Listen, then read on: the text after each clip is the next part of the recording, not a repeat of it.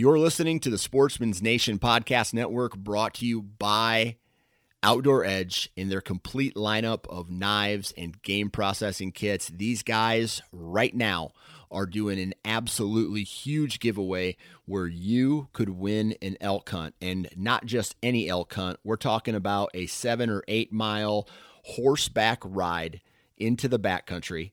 We're talking a one-on-one guided hunt. You're going to be sleeping in a wall tent, and you're going to be doing that for 5 days with the founder and CEO of Outdoor Edge, David Block. Now, if you've never been on an elk hunt before, I'm telling you right now, go sign up for this, because if you ever hear a elk bugle, whether it's at 400 yards or it's at 40 yards, it is a life-changing experience. So here's how you enter. Go to OutdoorEdge.com. There's going to be a big banner for it somewhere on their homepage. All you have to do is click on that, go fill out some information. I think your name, your email address, maybe some other stuff, and that's all you have to do. That's how you are entered. They're going to be picking a winner, a ways from now, so you have plenty of time to enter. Go visit OutdoorEdge.com, sign up today. And if you decide to purchase any products from the website, enter the discount code NATION30. That's the word nation with the number 30 after that, no spaces, NATION30, and you will receive 30% off your purchase.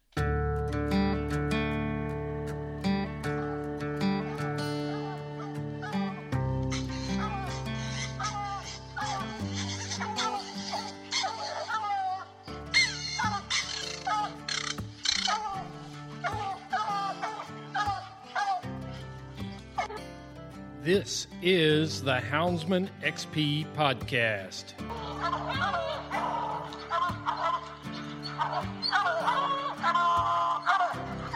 Good dog, get that bear. Get that bear in here.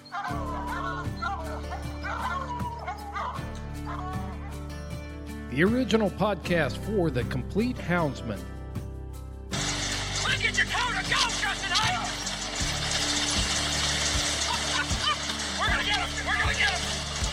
The podcast that represents our lifestyle of extreme performance.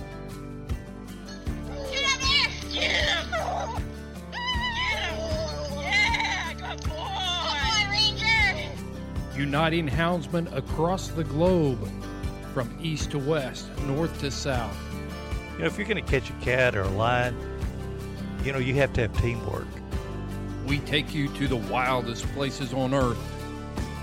Yeah, so how many days a week do you spend out there? As much as I can, to be honest with you. Anytime that I get, I'm out there. Join us for every heart-pounding adventure on Houndsman XP. I'll tell you like I tell everyone else, I'm going to hunt whether you're here or not, so you might as well be here.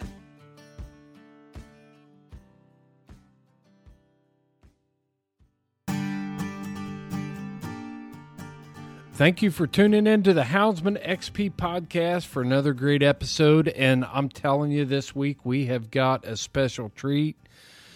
It is a husband and wife team of world champions. I've got Danny and Megan Perez that are going to come on the podcast and have a conversation with me about their experiences with coonhounds.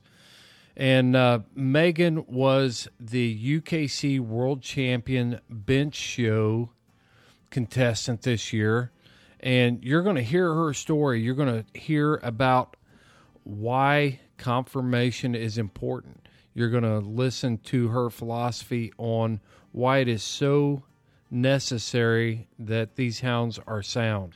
We are going to slay some sacred cows on this episode. We're going to talk about why it is so important that you have a hound that has got correct conformation. And then Danny is going to weigh in on performance side of it. Danny was the 2020 Blue Tick World Champion with his hound, Pop 'em Up Woodrow.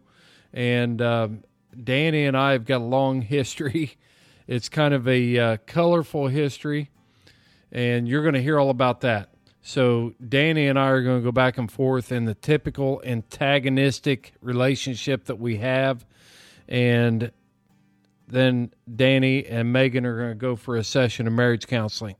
But anyway, you're going to really enjoy this podcast, and if you're into competing with your hounds, you're going to love it. I mean, this is the peak, the summit of coonhound competition in this episode. You've been asking for it, and we are delivering an episode for you. The competition coon hunter out there and bench show enthusiast. This is a great podcast and great conversation with two great people, Danny and Megan Perez. Before we get to that podcast, let me draw your attention. It is Christmas time. And I know you're sitting out there and you're thinking, what am I going to get my houndsman for Christmas? Well, let me give you a little bit of a tip here. Go to dogsarchery.com and invest in a product that they're going to use. I'm telling you right now that I have got plenty of flannel shirts and socks and underwear in my lifetime from people that don't know what to get me for Christmas. And I'm thinking, why not just buy me something that involves the things that I love? You can go to dogsarchery.com right now and pick up a hoodie, a shirt, a leash, a travel tie out, or a gang line for your hounds, all high quality stuff. You can pick up a supply of Paws Are Protected, because we can build that pack from the ground up and keep those hounds in the woods day after day, and that's what every houndsman really wants.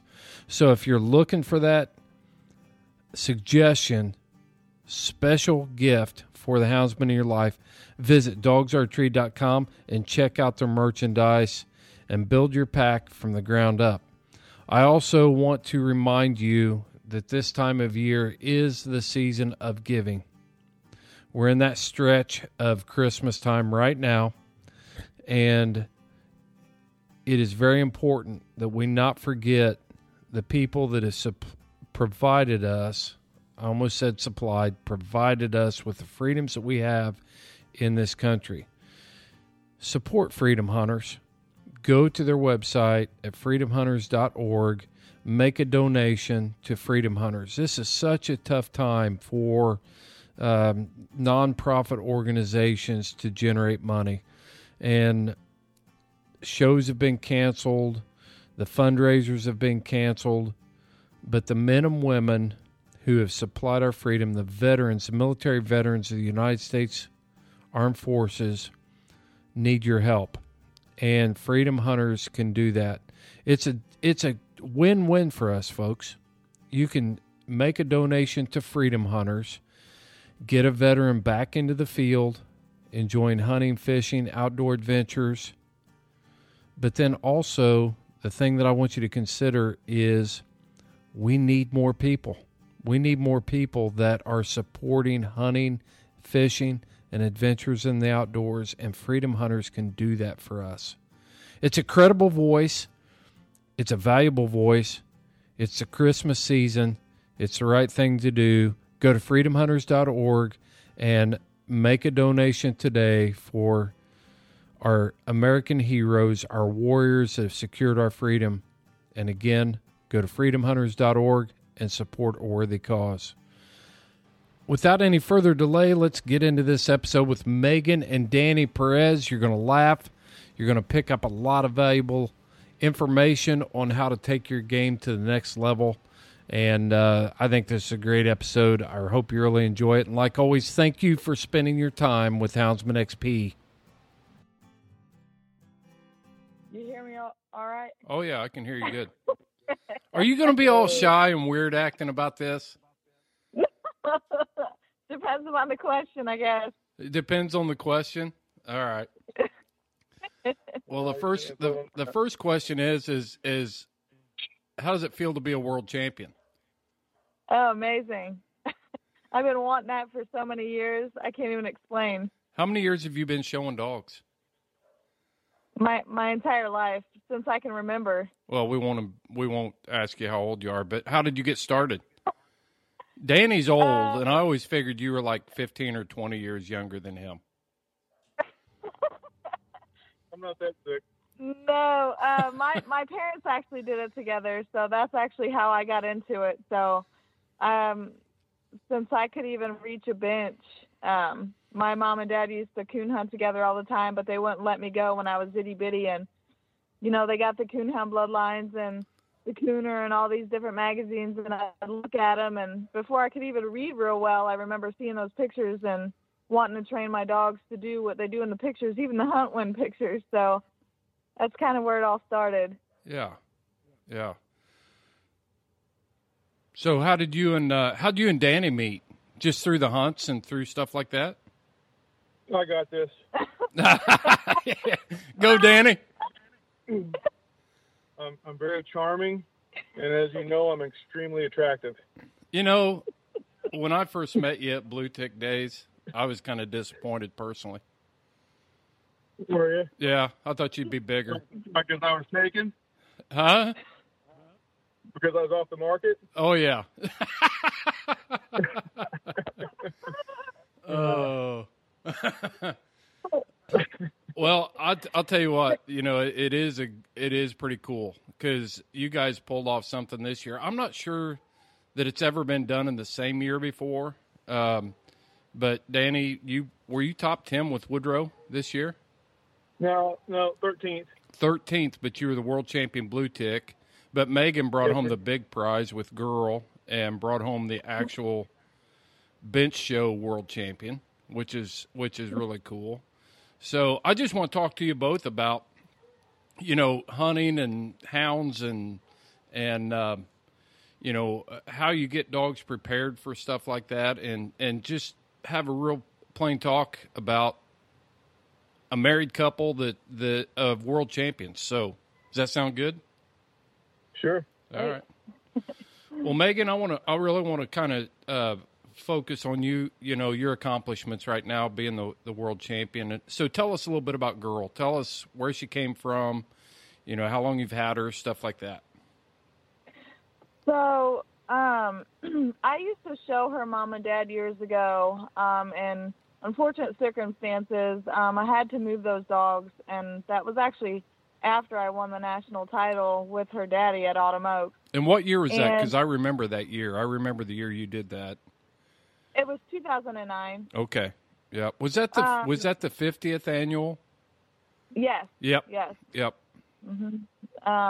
It was kind of an accomplishment, a huge accomplishment, because they brought in Wayne Kavanaugh, which, I think he seemed pretty knowledgeable, and he didn't know anybody. So that was the best part about it. Mm-hmm. He didn't know any of the people personally, any of the dogs personally. So it was a huge accomplishment. Right. But then when I got back into it, when I met Danny, I got a male pup off of that cross that didn't really work out well. And Danielle Champ in West Virginia actually ended up with both Wonder Boy and Barbie, which is Girl's parents.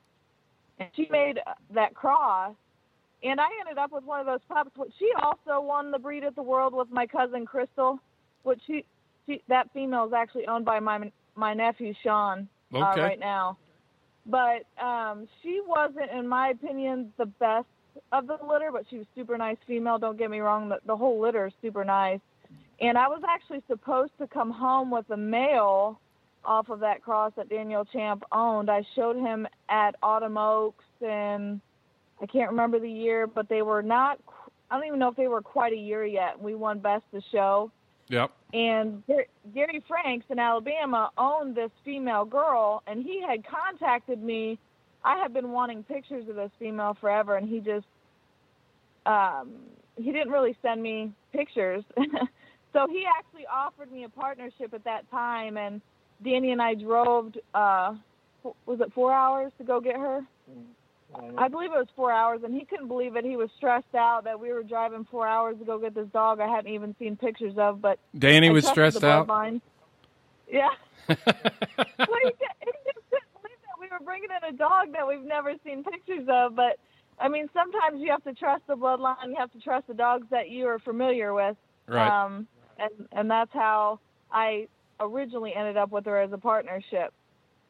But Danny's actually how I ended up with her on full ownership, so I appreciate that very much. So he is good for something then. That's actually encouraging. I'm glad to hear that. So anybody that doesn't know the relationship between Danny and I, it's kind of an inside deal. But Danny, you want to take this one or should I? I'll give you my version and then you give him your version.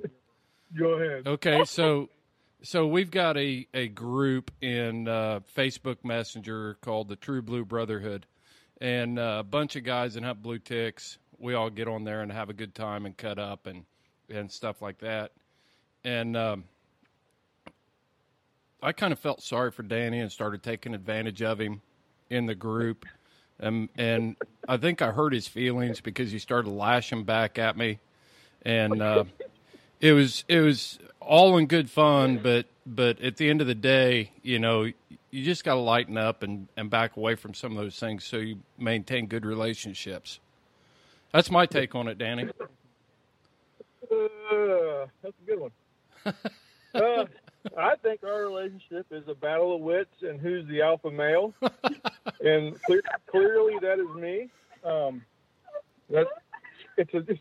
It's a battle of wits, and it entertains me and it makes me laugh, and the reason why I'm so hard on you is because I know you can take it. Yeah, and see, I was thinking about this when I was getting ready for the podcast, and I was trying to decide whether it was a battle of wits and who's establishing the alpha male, or if we're actually reverting back to like junior high, just unleashing some of those skills we learned in junior high school. But yeah, I think you may be onto something. We just have intellectually, I think we do it a little smoother than we might have done in junior high. Yeah. Half the time I just do it for the other guys to think like, whoa, did he just say that to him? Exactly. No kidding. That's the way I did it too. I'm serious. That's my whole motivation right there. Everybody else is like, whoa. And I think Todd Robinson, a lot of times, at first he was like, holy crap, look at these guys go at it. But now he's figured it out. And Todd's a super dude too. So a bunch of good guys really in there. Good guy. Yep. All of them are. But Todd's the guy that's always gonna say the nice thing and take the high road. Oh yeah, nobody can depend on us for that. That's for sure. No, we're good for a good laugh. All right. Well, I want to get back to this World Bench Show champion, and the reason I want to talk about this is because this is kind of an area of the podcast we've never talked about. We've never talked about the value of conformation in our dogs, and why we have bench shows and things like that. So I thought, who better to get on the podcast than somebody that's been doing this their entire life, that can talk about why they do it, the importance of it, and go from there. So, Megan, I mean, what value do you see in conformation shows for our hounds? I think that the breed standards are very important. I mean, this is a discussion that Danny and I have nonstop when we make crosses, whether it's for hunting, whether it's mainly for showing, whatever. I think that the breed standards are huge. They were put in place for a reason of for the best ability of the hounds. To me, I think both parts are very important. Both parts meaning what? The breed standards, the ability, and basically the build of the hound. I think they're both important. Why do you think breed standards were established? Let's boil this down right to the very basics. Why were breed standards established, do you think?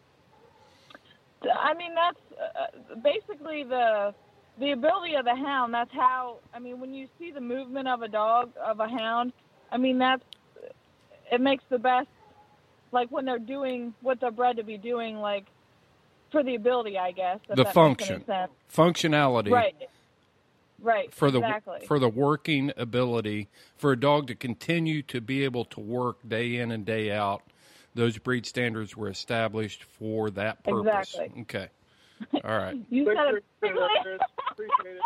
What? Thanks for answering that. Appreciate it. Yeah, you could have said it any better. I just brought clarification. I was waiting for Megan to spit it out, but I was trying. I've said it before when I was judging at a dog show, but thanks. Yeah, thanks, Chris. Oh, you're a good sport. So when you see people that are breeding for these breed standards, do you feel like that is going to help the dog in the woods then? That's the ultimate goal? I do, but I also see that sometimes people breed the, I don't want to say the brains, but I mean, I'm going to have to say it. I do think that I see that being bred out as well. So that's not good to just have the breed standards only.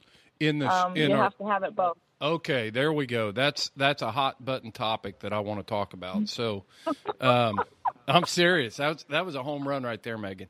So, it seems like houndsmen try to pigeonhole the use of the dogs and different things like that. Everything's got its category. That's a big game line of hounds. That's a competition line of hounds. They make good pleasure dogs. That's a show dog line. And what have you seen over the years happen to some of the breeds because of these categories that we want to put our dogs in? And what's it done to the breed overall, if anything? I mean, I think a lot of the different bloodlines, I do think that we're losing a lot of temperament. I think that we're losing a lot of tree ability. I mean, we work our quote show puppies and our hunting puppies, and you do see sometimes in some of the show dogs. And I mean, this goes back. This isn't just I mean, it is specific bloodlines, but it didn't start 5 years ago. Right, exactly. And you do see some of these show pups like that we've worked have just drove a track, but then have no tree at all. Or, so I do think that and then you have the temperament issue too. Obviously, coonhounds they are supposed to be extremely active, and happy, and you're losing that in a lot of the show. And I'm not real sure where that's coming from, to be honest with you, Chris, but it's definitely something that's becoming more of a problem. Mm-hmm.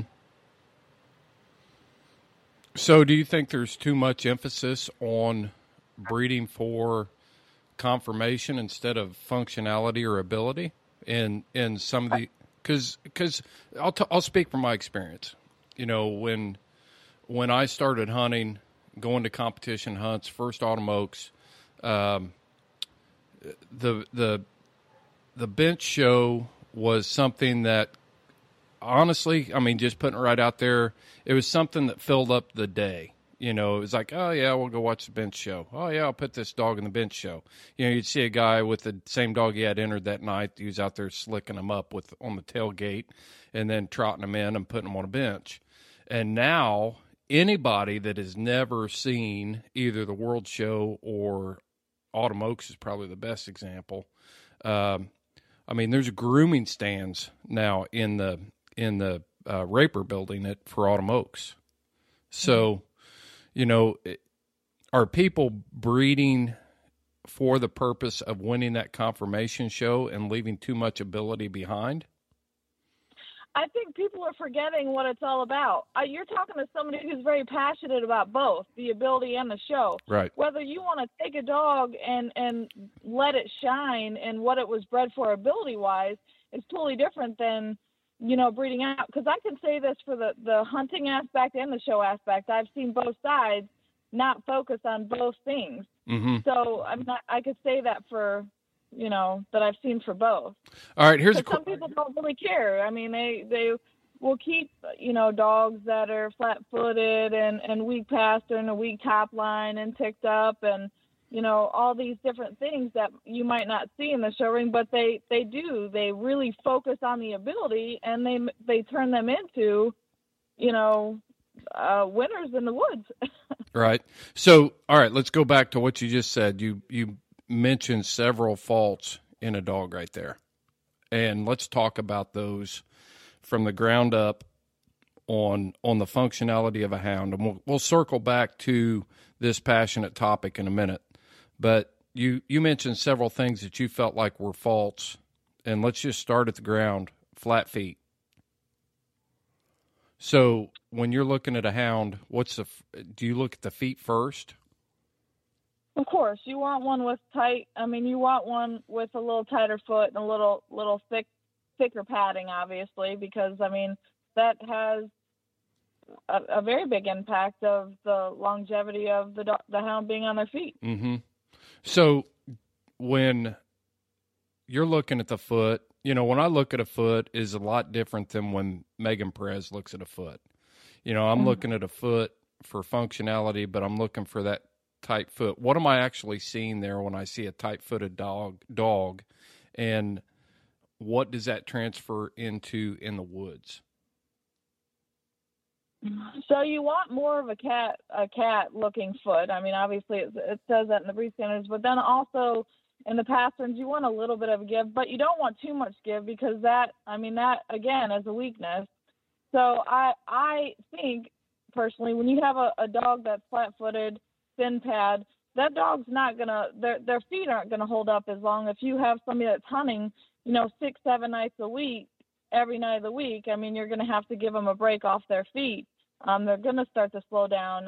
You're going to have, issues with the pads. Mm-hmm. So in my opinion, it's very, very important to have, good feet. And sometimes people have too much. If you don't have any give, and they're straight down into their foot and super small feet, that's also, again, that's not a good thing. Yeah. So when I'm looking at this puppy, I should be looking for so here's the question.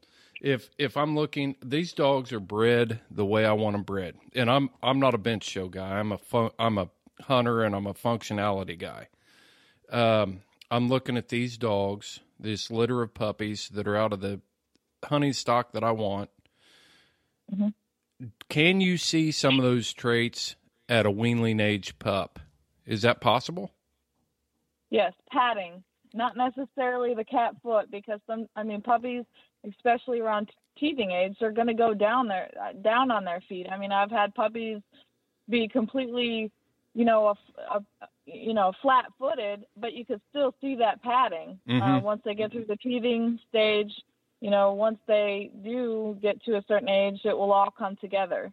Okay. But the padding is huge. When you're looking at a puppy's foot, you wanna feel and see a thicker padding. Danny, you got something to add? I hear mumbling in the background. No, it wasn't me, but don't I'm sure lie. He has something to say. We Yeah. talk about this on a regular basis. Go ahead, Danny. Her and I don't agree on everything, which is fine. Neither do as me far and my as wife. Yeah. I don't know too many people that would agree with you, but That's no, I when it comes to hunting dogs, I look at heart. I don't worry about feet. Don't worry about, I like a good looking dog. Don't get me wrong. I'm lucky enough to have one right now, but heart and hustle, that's the kind of stuff I look for. And I honestly believe if you want to win the big shows, you're going to have to be breeding show lines. And if you want to win the big hunts, you got to be breeding hunting lines. The dream of combining them, it'd be a very long road, and you're not going to win much in between. That is my take on it. See, Chris, that's kind of where we kind of disagree a little bit. So I hear you. Okay, well, this is. I do think that deep down, Danny does. He doesn't want to keep an ugly, not well built hound. And let's just face it, it would take years to combine all this to get that perfect hound all around, right? Right. But Nobody's that's the ever done problem. it. Nobody's ever done it. But that's the problem. You got people that think that, I disagree, and I know that he can say that we disagree, but we don't, because I promise you, if we have a dog sitting on the kennel and it's flat-footed, I don't care. Unless it's some phenomenal hound, he's not going to keep that dog. Well, just so we know, before we get too far into this, we have been talking to a sponsor for the podcast for discounts on marriage counseling. So when we're done with this, if we get to that point, then I'll give you a special code for marriage counseling.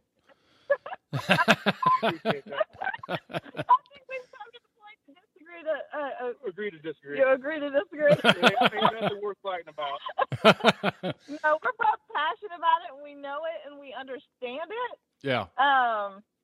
But I do think that sometimes he says that, and then he I'm does. not gonna lie. If I'm picking a puppy, I'm picking the good-looking one, and if I don't get it, I don't have to have one. But when it comes down to it, the dogs with the most heart is the ones that are winning the most hunts. I 110% agree Right. with you there. Right. I just think I 110% agree with you, but that's where I was Let's just saying. drop it. All right. So let me move us on here. So when I'm looking for this pup and I'm looking for a dog that it doesn't matter whether I'm coon hunting or I'm big game hunting. When you're big game hunting, a dog that can't walk on its feet after a pretty simple day of running is pretty worthless to have in your kennel or to feed. You need a dog that can move every day.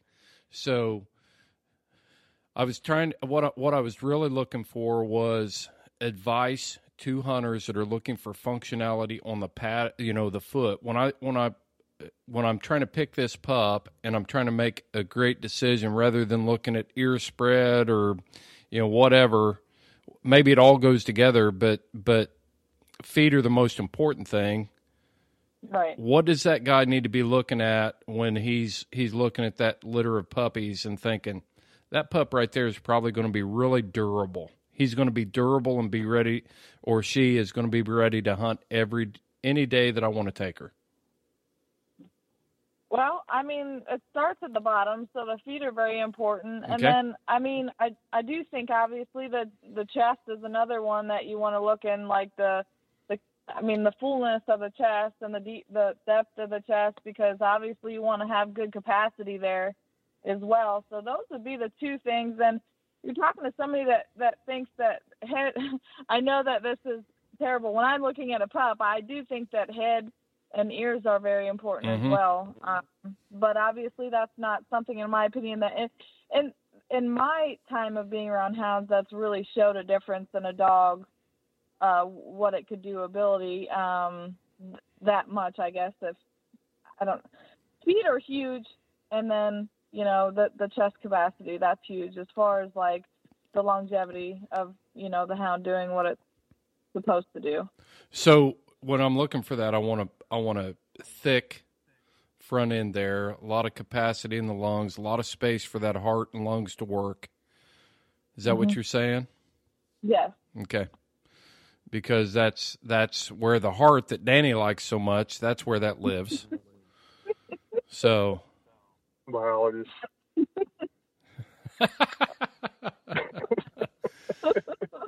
So, all right, let's talk about top line. What's the functionality of top line? Why are you looking at that? When a bench show judge looks at that, what's he actually looking for to transfer over into the function of the hound? You're looking for strength. You don't want any bouncing, because that shows weakness as well. That is definitely another thing that is very important. You want you don't want it dipping, you don't want it bouncing, because that also is something that when you see a weakness like that, that is also something that can become weaker within time. So you want, and then that runs into the loins too. So you want definitely a little bit of arch in the loin, just a little bit. That's definitely another thing that's very important. So you don't need something that's being walked through there that looks like a slinky, No. walking along that's kind of, it's like, does that thing even have a backbone? And Right. Because what is that showing me when I see a dog that's walking along that looks like a slinky? Just another sign of weakness, not the longevity. It's gonna basically it's gonna fall in. Lee Kearns couldn't have said it better at the World Show when he said it starts at the bottom and it goes up like a house. And if you don't have that part, it's gonna cave in. Nice. Well, Danny, you're sitting over there very courteous, which is unusual for you, but. So you're hunting a dog right now that is both good looking and capable. So when you look at a hound, what are you looking for? Let's get back to that a little bit. Be specific. What do you mean? Well, okay, so the dog I'm talking about is Buffalo Creek Pop 'em Up Woodrow. He was the 2020 Blue Tick World Champion, placed 13th in the World Hunt. He's got a lot of ability. I'm pretty familiar with him. When I had him, then, I really liked the dog. But there was something about that dog that made you want him back. But you've also he's won on the bench and he's won in the woods. Right. He should win more on the bench. He won't let me show him. Oh man. Okay, so yeah, you're definitely gonna need the discount code. But what are you looking for? Big motor. I'm looking for a big motor. To me, if you have a big hunting dog, you're not going to be out. You're never blown out at any cast. You always have a chance. That dog's always out there, maybe going to get out there and tree that one more coon that you need. That the rest of the dogs that just don't have the gas, or walling around in the same holler trying to make something happen that's been gone hours ago.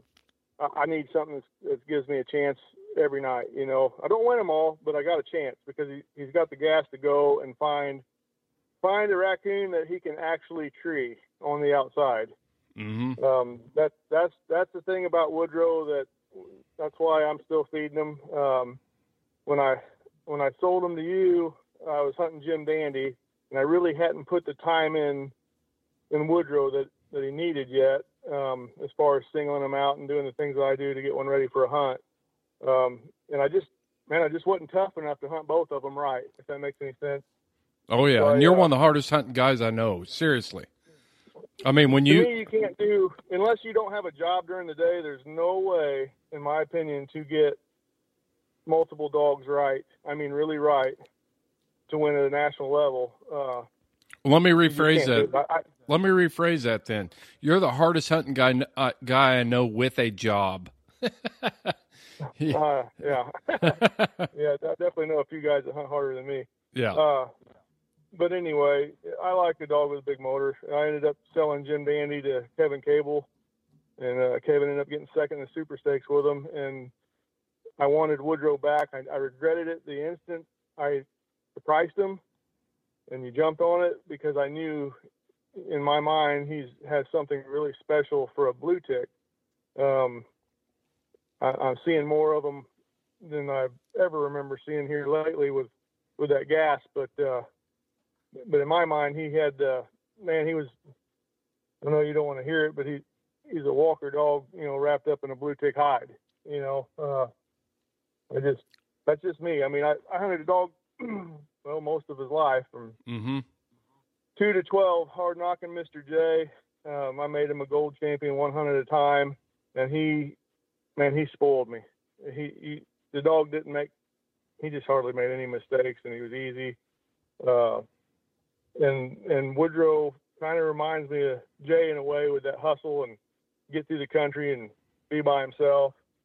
But the difference between them two dogs is Jay would purposely pass up coons.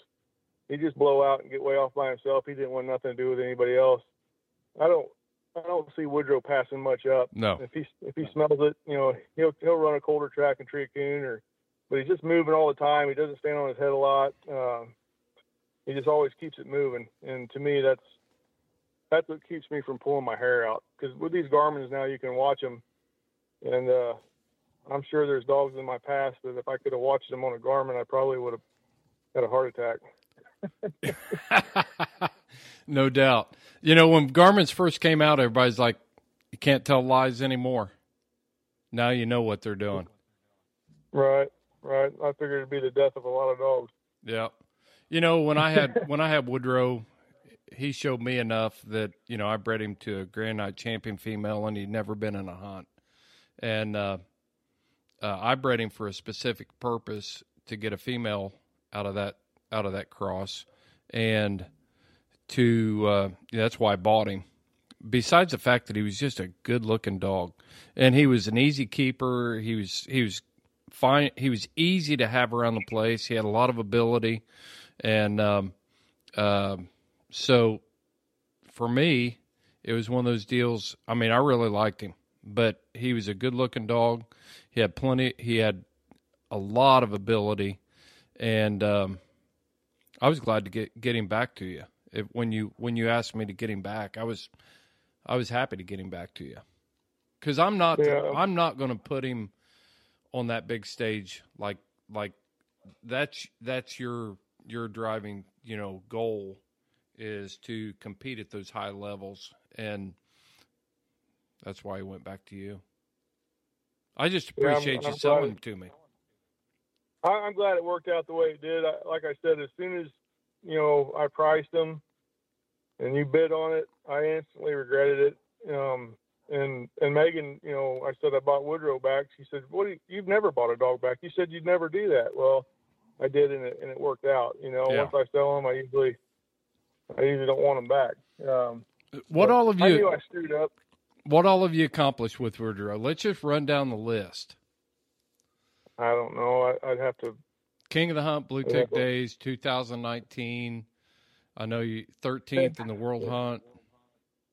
How much? All right. So, from what let's see. Yeah, 2019, he was King of the Hunt at Blue Tick Days as a 2-year-old. And then I think we were pretty high in the performance points in the Blue Ticks that year, as far as, the standings they have in the book there. And then the next year, we won King of Hunt and King of Show at the BBCHA spring hunt, which I thought that was pretty cool. In fact, that was kind of my goal for Blue Tick Days, but we got close. He actually won. He finished as champion on the bench there Friday at Blue Tick Days, and then won champions on Saturday. But so that's kind of cool. That's really the coolest thing about him. And actually, one of the things that I kind of felt bad about when I sold him to you was that was a dog that potentially Megan and I could both win with. Yes. Which is neat. The teamwork involved on a single dog that's got a chance to do it all. But so that's what's pretty cool about him, and a lot of his pups are looking pretty good too, like that. But anyway, let's see, Haslund Spring Hunt. I don't know. I lose track of stuff, Chris, but he ended up being like number 2 in our zone for the Purina race. The top 16 hunt at the fall roundup. First one of those they ever had, paid $1,000. We won it. Then, of course, the World Championship. I placed him at Black and Tan Days. I placed him at the Blue Tick Reunion. He's done pretty good at the bigger events. He's done real well. Got his picture taken. Yep. He's got his picture taken a lot, for sure. And, which kind of brings me to the topic that I really wanted to jump into, and you kind of keyed it up there for us, Danny, but that was something that you and Megan could both win with. And that's why I wanted to have you guys on the podcast. When you guys were doing the interview, you made a statement that I heard and took to heart. This is a way of life for you guys. And you're not, neither one of you are one-hit wonders here. So what other dogs have you had that have made a mark on their breed? I know you've been in walkers and blue ticks. What other dogs are out there? As far as dogs that I have owned? Yep. Let's see. I'll start it off with my old Smoky River Bandit dog. I won Blue Tick Days with him, and I think it was maybe 01. Mm-hmm. He only had 3 litters on the ground, and was shortchanged in his life. My ex-vet actually killed him. Anyway, so that was Bandit, and fortunately with Bandit, I also had a female that Buffalo Creek Too Tough Betty. At the time, Bandit was my favorite dog because I've always liked a male dog, and Betty was a little younger than Bandit, and we went on to win quite a bit, Betty and I. But I bred Betty to Bandit, and we're lucky enough, out of only 3 litters on the ground, Bandit and Betty produced Dylan Smoking Blue Magic. What was it about What was it about Bandit that you liked so much? Let's boil this down. What was it about Bandit that you liked so much? I'm going to be honest with you, Chris. I didn't know much back then. That's all right. That's why we do this podcast. Huh? That's why we do this podcast. Everybody is at that point at one point. Yeah, I liked him because he was quick on both ends. The style of hound that he was is not the style of hound I hunt today. He was a first type dog. You had to be, on your toes, handler type guy, and I hate that. I don't like that pressure. I like a dog over by himself. Let him settle in, tree him, Mm-hmm. But then so there was Betty, which she's in the Hall of Fame, and I won some pretty good stuff with her. Made her silver champion in PKC. And then there was Hard Knockin' Mr. J, which I made him gold champion, 1 hunt at a time. I mean, I think, we made it to the 4th round of the PKC World in 2012. He's a walker dog. I've had some good ones out of him. Harry J, he's a silver champion. See, I had Smoky River Crank. He was a really nice dog that I really didn't win any big stuff with him. Had the Jim Dandy dog, like I said, that Cable ended up with and got second in Super Stakes with. I had Blue Creek Gage, which a lot of the Blue Tick guys will know who he is. Yep. I started him and I sold him to Danny Glista for, in my opinion, a lot of money for a 9-month-old pup. But let me tell you, that was a freak of nature. He could do it all and do it all split treeing, naturally. He was naturally independent. Yeah. Megan, stop recording me. Anyway, she's videoing me. Anyway, so there was Gage. I don't know. I this stuff could come right off the top of my head if you didn't ask me, but when you asked, well, okay, so let's flip it over to the female. Too Tough Betty. What was it about her that you liked? Man, she was just a bad unit. I got her. It's kind of funny.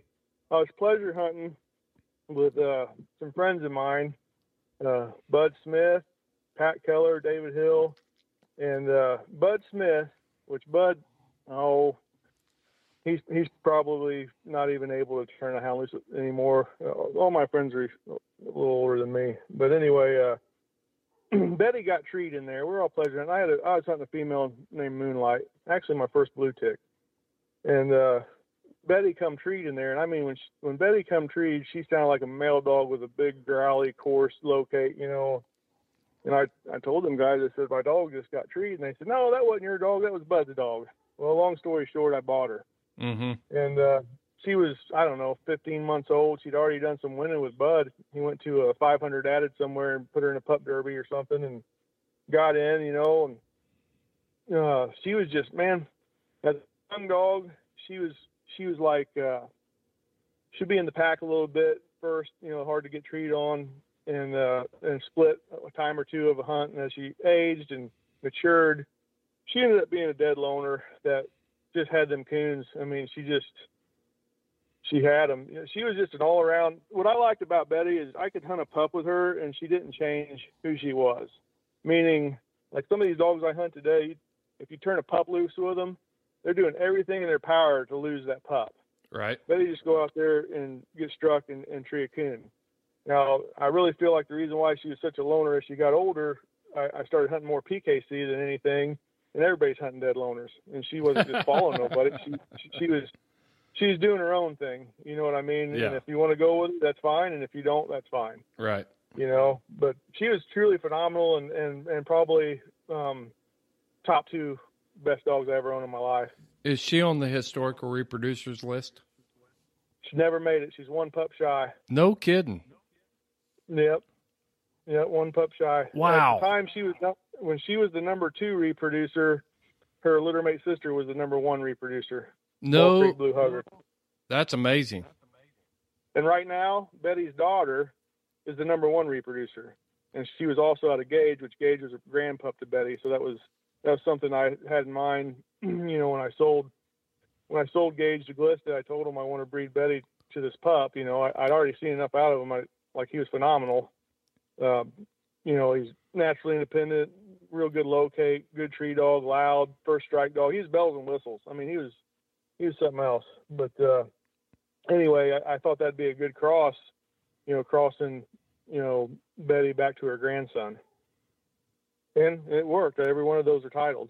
That's where Tough came from. and several others. You know, when you start looking at the intentions, like me, you know, I make a cross on Woodrow, think I'm gonna bring it back, and then you let those pups slip out of your hands, and you have those missed opportunities. Man, it's hard. It's tough. Story of my life. Yeah. I'm always on to the next one, and I don't get too. No, if I would have stuck to what I had going back with Bandit and Betty, you know, I could, you know, potentially have something going on like some of our ancestors, you know, that we always looked up to, you know, is keep doing it. But man, I can't. I just have to have something that, like I said, the heart, and something that satisfies me. It, you know, makes it fun to coon hunt. Like, you know, so like, for instance, you know, Betty got old, and she, you know, she was a high measuring stick, and I ended up, you know, getting Mr. J, which a young guy had Jay, and I always tried to buy him. I'd meet up with my buddy Pat, and a friend of his, this young guy, would be there wanting to go hunting or whatever, go hunting with us, and so it ended up becoming a mutual friend and a pretty good friend of mine, Ryan Crowder. But at the time, I didn't know Ryan. I just seen him when he'd be at Pat's house and we'd go hunting, you know. And he had this pup that just blew me away. I mean, he just had so many tools, a huge mouth, a giant locate. Just, man, I always took notice of this pup, and I tried to buy him, and the kid was just in love with him. He wasn't going to price him for nothing. And lucky for me, Ryan fell in love and needed money for an engagement ring, and he called me up. He called me up and priced him to me, and he was pretty dang high, in my opinion. But I'm pretty tight. But anyway, I said, let me try him for that, you know. And Jay was doing some things that were quirky to me, and I said I can't buy him for that money. When I hunt him by himself, I loved him. When I hunt him with another dog, if they, you know, he could be at the tree with him, but he wouldn't bark. Mm-hmm. Well, then, so I sent him back, and he hadn't hunted the dog in a long time. He's in love, you know. So I sent him back, and he took him hunting with Pat, and he goes, you know what? He called me up and goes, I hunted him. You're right. He won't bark a tree with another dog. And I said, well, I mean, I didn't lie to you. So ended up, a week or so goes by, 2 weeks. He calls me back and says, you want to buy a good dog cheap? And I said, well, who? He said, Jay. I said, how much? Well, the price cut in half. I said, I'll take him. And I met him immediately because I've been trying to buy this dog forever, and he's so wishy-washy about it because he had an emotional attachment to the dog, which is easy. I get it. Figure out. It's easy to figure out why once you got to know the dog, and you know what I mean. He's right. That dog still hurts that he's gone, you know. But got him bought, and I hammered him by himself nonstop for probably 3 months, rolling out every coon he shot or every coon he treed, and the rest was history. That dude was bad to the bone. Yeah, what'd you like about? He was quick on both ends, get by himself. What was it about him that you liked? When he was younger, you weren't going to beat him on a running coon, and he had a monster locate that the second he started it, you could jam him on it. But that was only going to happen out of the truck. You know, if you hit that coon track right out of the truck, you know, you'd get a piece of that. But after that, he's going to be split all night. And then as he got a little bit older, he was split every time. When he was younger, he might be split 20 yards, 200 yards, half a mile. Mm-hmm. Jay at 7 years old, people hated drawing me. You know, they'd say, "Where's Jay at?" You wouldn't hear Jay. They've done made two trees. You know, where's your dog at? About that time, whoa! I said, "Well, strike him." Yeah, it'd be a mile. You know, I'd walk him to a coon, and he didn't treat as many coons as a lot of dogs, but he didn't make any mistakes. That dog, he was, and I've said this before, and a lot of guys say this stuff. That ain't my opinion. It's a fact. Jay was one of the most accurate dogs that ever lived in the history of coon dogs, bar none, guarantee it.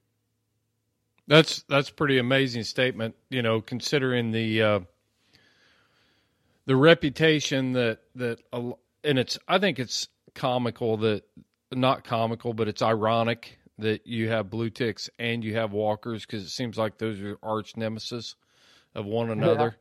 But you know that you only live once. Yeah. And, you know, the reputation of slick treeing and different stuff, to be able to say that about a Walker dog is pretty cool. And Well, be able to back it up. You know, that's the Yeah, thing. I think we get. well, he made the top. Go he ahead. made the top reproducer list, and I never even ran an ad on him. It was guys that had hunted with him. They wanted a piece of him. You know, Yeah. I mean, around here, the guys that say if it's at the end of the hunt and Danny trees Jay through the country, you might as well just give him the money. You're done. Yeah. You know, and I won a lot of casts that way. You know, last 30 seconds of the hunt, I'm just pinning my ears trying to find him. Where you at? You know, because we couldn't use Garmin's back when I was pushing Jay. You know, if I had, his win rate would have probably been even higher. Yeah, that's the thing. You know, a lot of guys now with the you always get that guy in the cast. It's like, hey, you're 125 down. There's no way you can beat me. And then they look at you and you say, you want to bet? You know, and they stay in till the end. And sounds like Jay was that kind of dog. It's like, don't count him out until the time's up. Yeah, he was. He like I said, he was just like clean. He wasn't going to draw minus. You know, he was just going to treat coons. And you knew when you treat him, I don't know, he's just a real confidence level that I already had it plussed up in my mind on the card. That's right. And that's the way it was, you know. Yep. It wasn't, with Jay, it wasn't like I can tell he's got him because of the way he did that. Or it's iffy because of the way he did that. No, Jay come on a tree the same way every time. You could tree him on his first locate, but you didn't have to. And he'd have him. I mean, he was just a freak. Yep, those are cool dogs to hunt for sure. Yeah, made life a little miserable trying to find a replacement, you know. But, you know, I loved him. Yeah. Yep. Well, let's, you got anything else you want to add, Megan, to that? Did you hunt with any of these dogs? Yeah, I hunted with every single one of them, actually. Absolutely. He didn't hunt Bandit. Well, not Bandit, no. And actually, Betty, no, I was there when she passed. Yeah. He always said that he was going to take me, but he never took me. But what's that all about? Special. Man. No, she's a 14-year-old dog. I wasn't going to. I got so much videos and stuff of her. Yeah. We went to old Chuck Coates' house, and we watched a bunch of videos of her, so that was nice. That was pretty cool, actually. Chuck Coates, which he's been breeding blue tick hounds forever and is, you know, a lot of people probably don't even know who he is, but he's responsible for a lot of the stuff that we're following these days. But he come around when them dogs are all old. He went around to everybody's place that had him and took them hunting and got videos of Banger and Betty and Hugger and all these dogs that back then everybody knew who they were, you know. And he's got a video with all them dogs, you know, at different times, of course, on the same disc, you know, treating coons. It's kind of neat. So that I'm curious, you know, that one of the reasons that I think I said it earlier in the podcast, but you know, having a husband and wife team that has succeeded in this lifestyle that we live, you know, that's what I wanted to talk to you about. So, Megan, how often do you hunt? How many, you know? So it depends how the dog is looking that he's hunting or what I have to pack along, honestly, because sometimes there might be where I only go, you know, once a week here and there, and there's sometimes where I'll go 4 or 5 nights a week with him. So what do you base that on? Do you say that again? What do you base that on? Do you have to like the dog, or do you know, what are your qualifications to say, hey, I want to get in the truck and go hunting with you tonight? So sometimes, Chris, and I I told you I'm very charming. sometimes I will be honest with you. Danny and I are both very passionate with these hounds, and it gets to the point where when we're working a dog, whether I'm working one to get it ready for a show or he's working one to get ready for the hunt, we get so passionate sometimes, and if it doesn't go the way the work that we put in, if it doesn't go the way that we want it, sometimes we get extremely frustrated and in a mode, I would say. And if Danny gets in one of those modes where he's getting a hound ready, it does get not. I'm not fun to be For around. me, I it takes hear you, the man. Joy out of it. Okay. I can. So I'm not taking that away from him because I'm proud of So him. basically, when Right. he's catching crawdads in the creek and saying, "Look at this," I'm like, "God dang it! I'm just trying to listen." Yeah. Okay, so Sometimes- I've been there, Megan, and I'm going to take up for Danny here because when I am focused, I lost a lot of hunting partners over the years because I had such Yeah. high standards for dogs. And when I was hunting, I was focused on that dog. I didn't care about, anything else, any of the small talk and people looked at me and they're like, damn, he's no fun to hunt with. It's like, yeah. Well, listen, Chris, I'm not taking that away from him because I understand the passion behind it. Absolutely. Because if I'm working a dog and You're a I get world frustrated, champion. I'll be honest with you. I like my bubble. I like to just be in my zone. So I completely understand it. And I completely understand it, too, in his aspect because there's been times where I've had pups.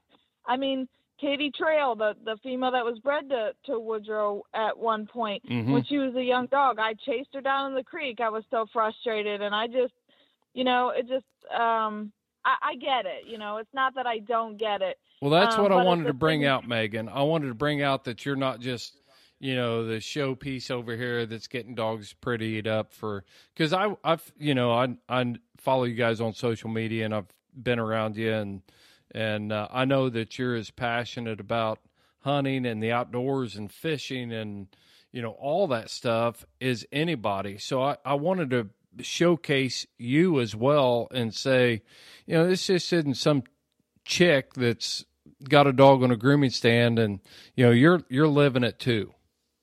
And I admire that about Yeah, you. I understand all aspects of it for sure. Yep. And I know that it takes a lot of hard work. So whether, show or hunt, I know the grooming that takes to go on both. So I completely understand it. It's just sometimes when I personally go and he's hunting his dogs, I just want to go out and have a good time. But at the same time, if I have my own dog and my own dog's not doing what I want it to do, I understand the frustration. So Takes it out on me instead of the dog.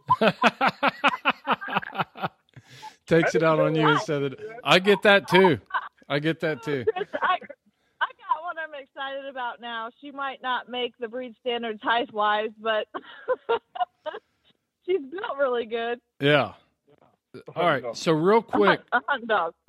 Megan, I do want to switch back and talk to you about, what does it actually take to make a world champion? And I'm talking about a bench show champion. Walk us through the routine that you have to go through in order to get to that point. Chris, it takes years. And, some of the questions that you have asked, sometimes when I'm in my mode, it's so much easier for me to respond in the way that I want to respond. But, it does. It takes years. And I'm trying not to get emotional on this because, some people are like, will you take my dog for a month? Will you take my dog for, 2 months? It doesn't take that. It takes years of routine. So when we're going to a coon club meeting, when we're going to Farm and Home, when we're going to these places, even if you just throw them in the box or in the truck or whatever to get them on just a routine of being exposed and setting them up on the bag of dog food or horse feed in the feed store. Danny and I, it's taken Danny years to understand why I do that and not wanting to take a dog. Well, I do think it's very important that you get the dog in that routine because the dog is going to start to, understand the routine and know what you want and do it more, precise, better. So it doesn't take 1 month. And I try to tell people that, and that's why I don't take dogs in that much. Every once in a while I might help somebody, just to get the dog, exposed to different things. And, but it takes a lot of passion and it takes a lot of time. It's not just overnight. The thing that aggravates me, and I think, and I'm not trying to be sexist here. My wife she's raised all my pups. You know, she looks Yeah. at him and she's like, I think this dog does this. And she doesn't hunt with me. I mean, she is like, you got too many dogs, but she's very tolerant of my passions. But she is very she's a 4-H, you know, a dog 4-H leader and all that stuff. But she's just got a connection there that she sees it and, you know, and hauls the dogs around. I would never do any of that. I would never think about, oh, I'm going to Orslyn. I'm going to put the dog in the truck and walk it around Orslyn with me today. It's like, no, that's too much of a pain in the butt. You know, what if it craps on the floor and I got to clean it up? You know? Chris, Danny gets really frustrated when I set a dog up and say, take the picture, you know, but it's just on the routine or, Yeah. you know, getting him on that routine and exposure. Right. Well, okay. So, Danny, let's talk about what you do. And we're not limited on time, but I don't want to drag this thing out real long, and I don't know what you want to talk about. But it seems like you have a high percentage of pups that turn into coon dogs. And do you want to talk about how you get pups started in performance? Nope, that's a secret. I knew it. I knew that was going to be the answer, but I thought I'd throw it out there. Nah, honestly, Chris, it's genetics. You know, obviously, anybody could be, you know, investigating or, you know, trying to figure out, studying history, genetics. The more good ones behind them, the better your odds are. And then it's time. It's actually putting the time in those animals and trying. And that's what I've always said. You know, I truly believe 80 to 85% of puppies go to waste because everybody has the intent, oh, I want this little puppy and I'm going to make it a coon dog. Well, before it's 6 months old, they're tired of it and they don't want to do anything with it. So, you know, I just think it's a lot of, first of all, I think it's genetics as far as, you know, a history and a pedigree of coon treeing animals and then putting the time in them. I don't think it's anything super special. It's just using a little bit of common sense. Wow. That's a hard one to come by these days, I'd say. Common sense. I mean, it is 2020, buddy. Yeah. And I share your opinion on that, Danny. It's a deal. You know, I dread, if I raise a litter of pups, I dread every time one of those pups leaves the driveway. I'm like, no, I'm happy about it.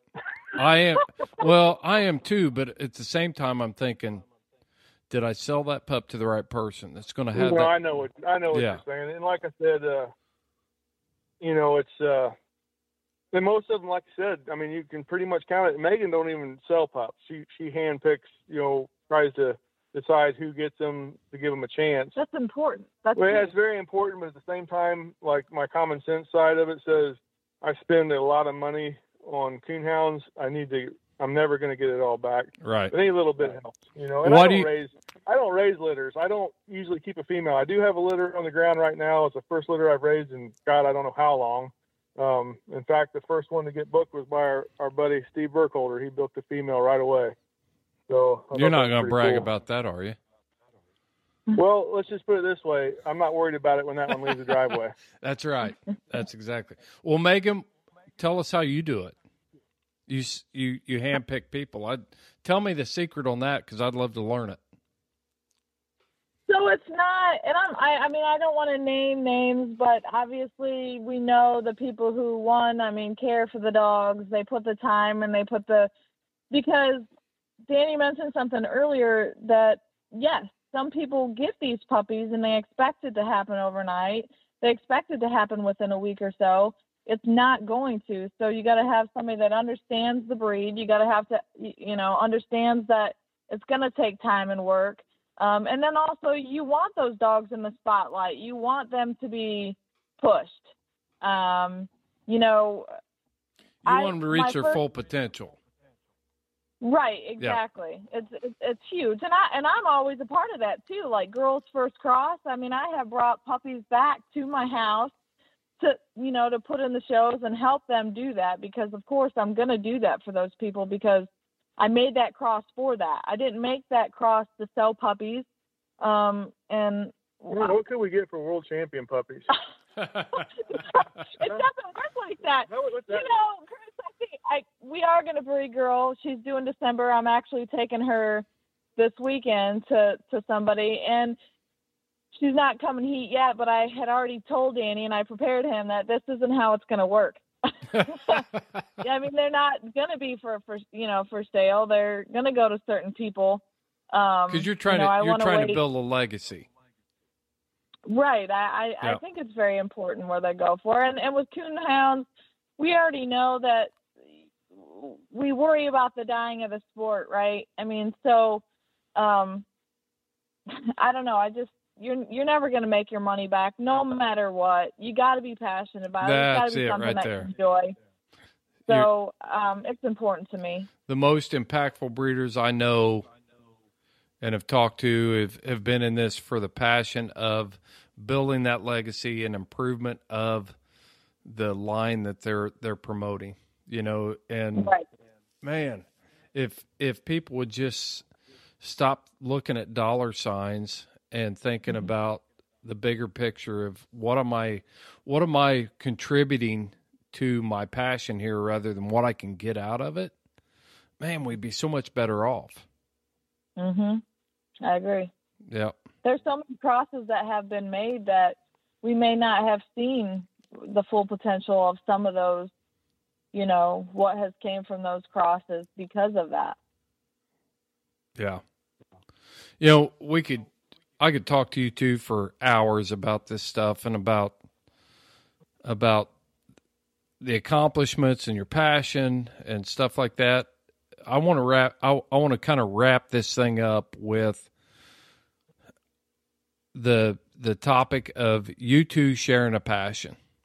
It was evident when I watched the UKC video, the recap of the World Hunt, that this is a shared passion with these coonhounds. So maybe this is the free marriage counseling session. I don't know. But what makes Megan and Danny work with hounds? Megan, you go first. Or I don't know, maybe Danny, you go first. I want to hear Megan refute everything you say. What was the question? What are you doing? You're looking at the True Blue Brotherhood, trying to figure out what kind of smart aleck answer you can put on there.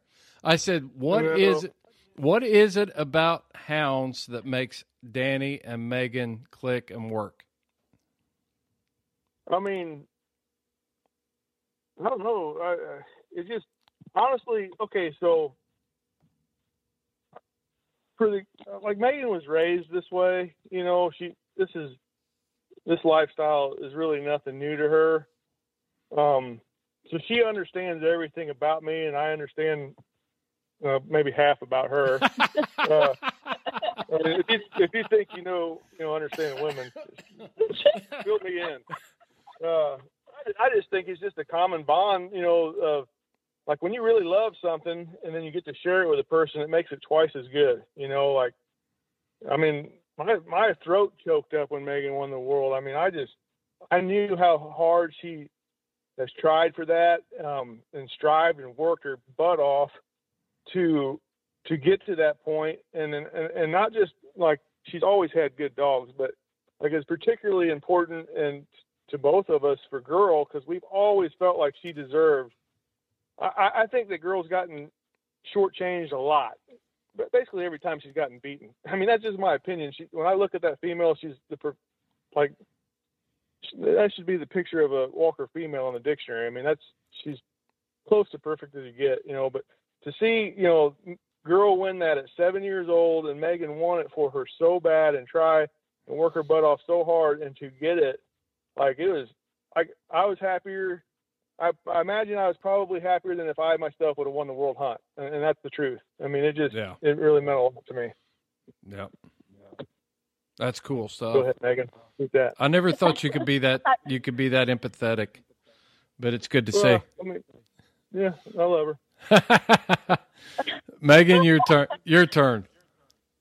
It's very hard for me to beat that, Chris. But I will say that when it came to the world event, I mean, obviously we met coming in. It's not like anything new for either of us because he's been doing it for years too.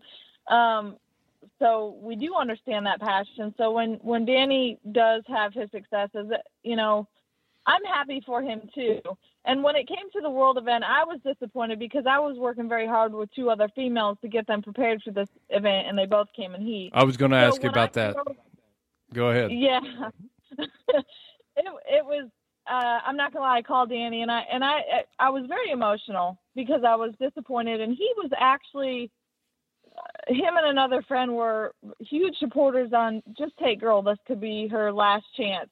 And I just didn't think it was possible. So, you know, Danny's a huge inspiration on why Girl ended up at the World, for sure. So, I mean, that definitely was a teamwork, a team decision, I guess. Teamwork makes the dream work.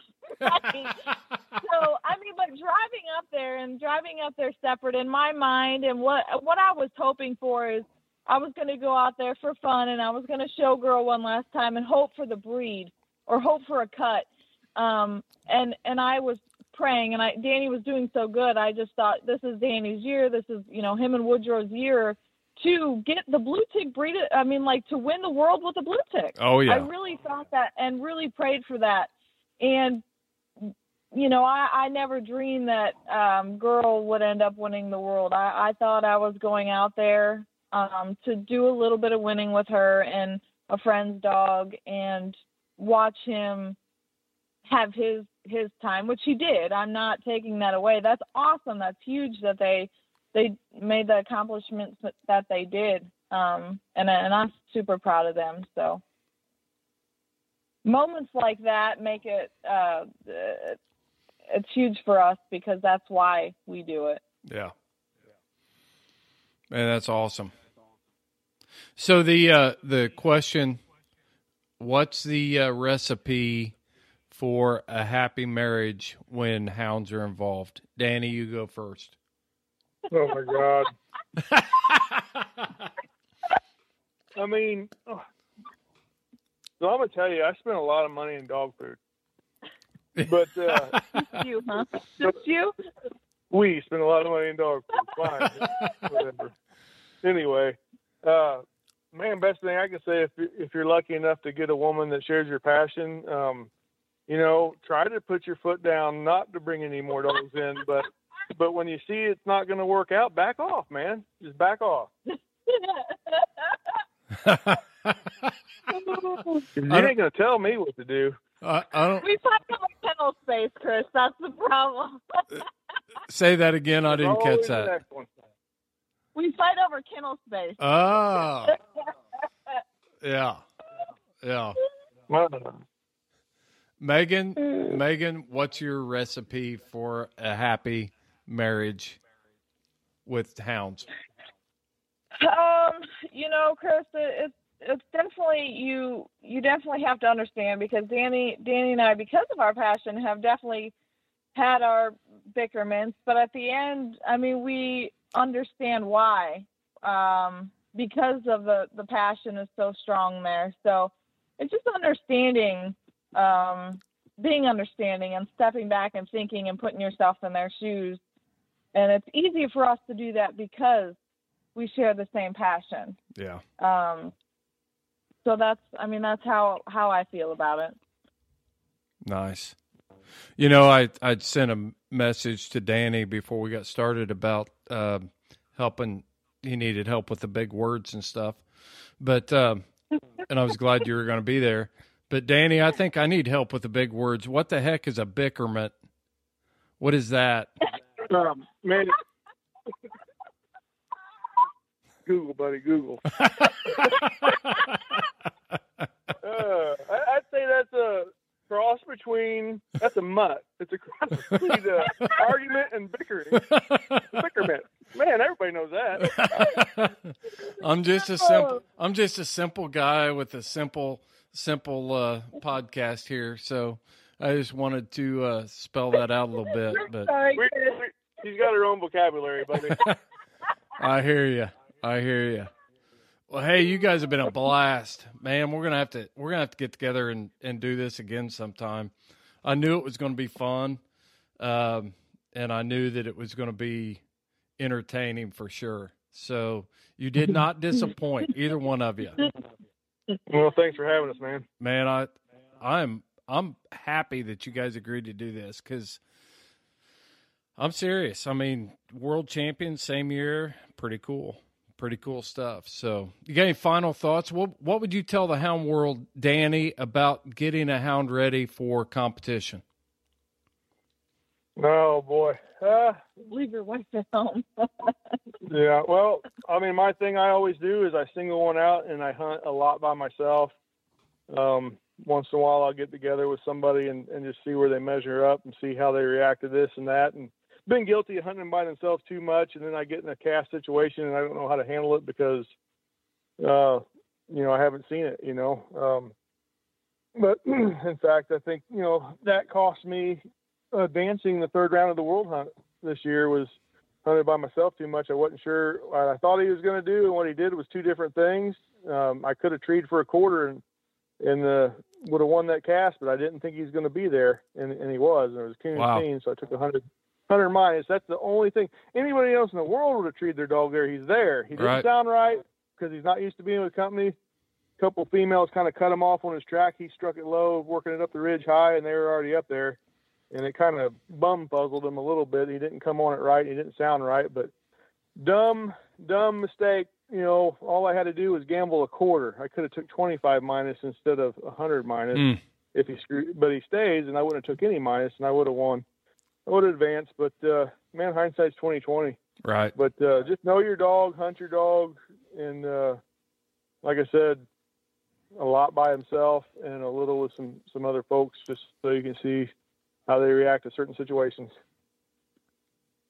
Nice. Megan, what do you have to say?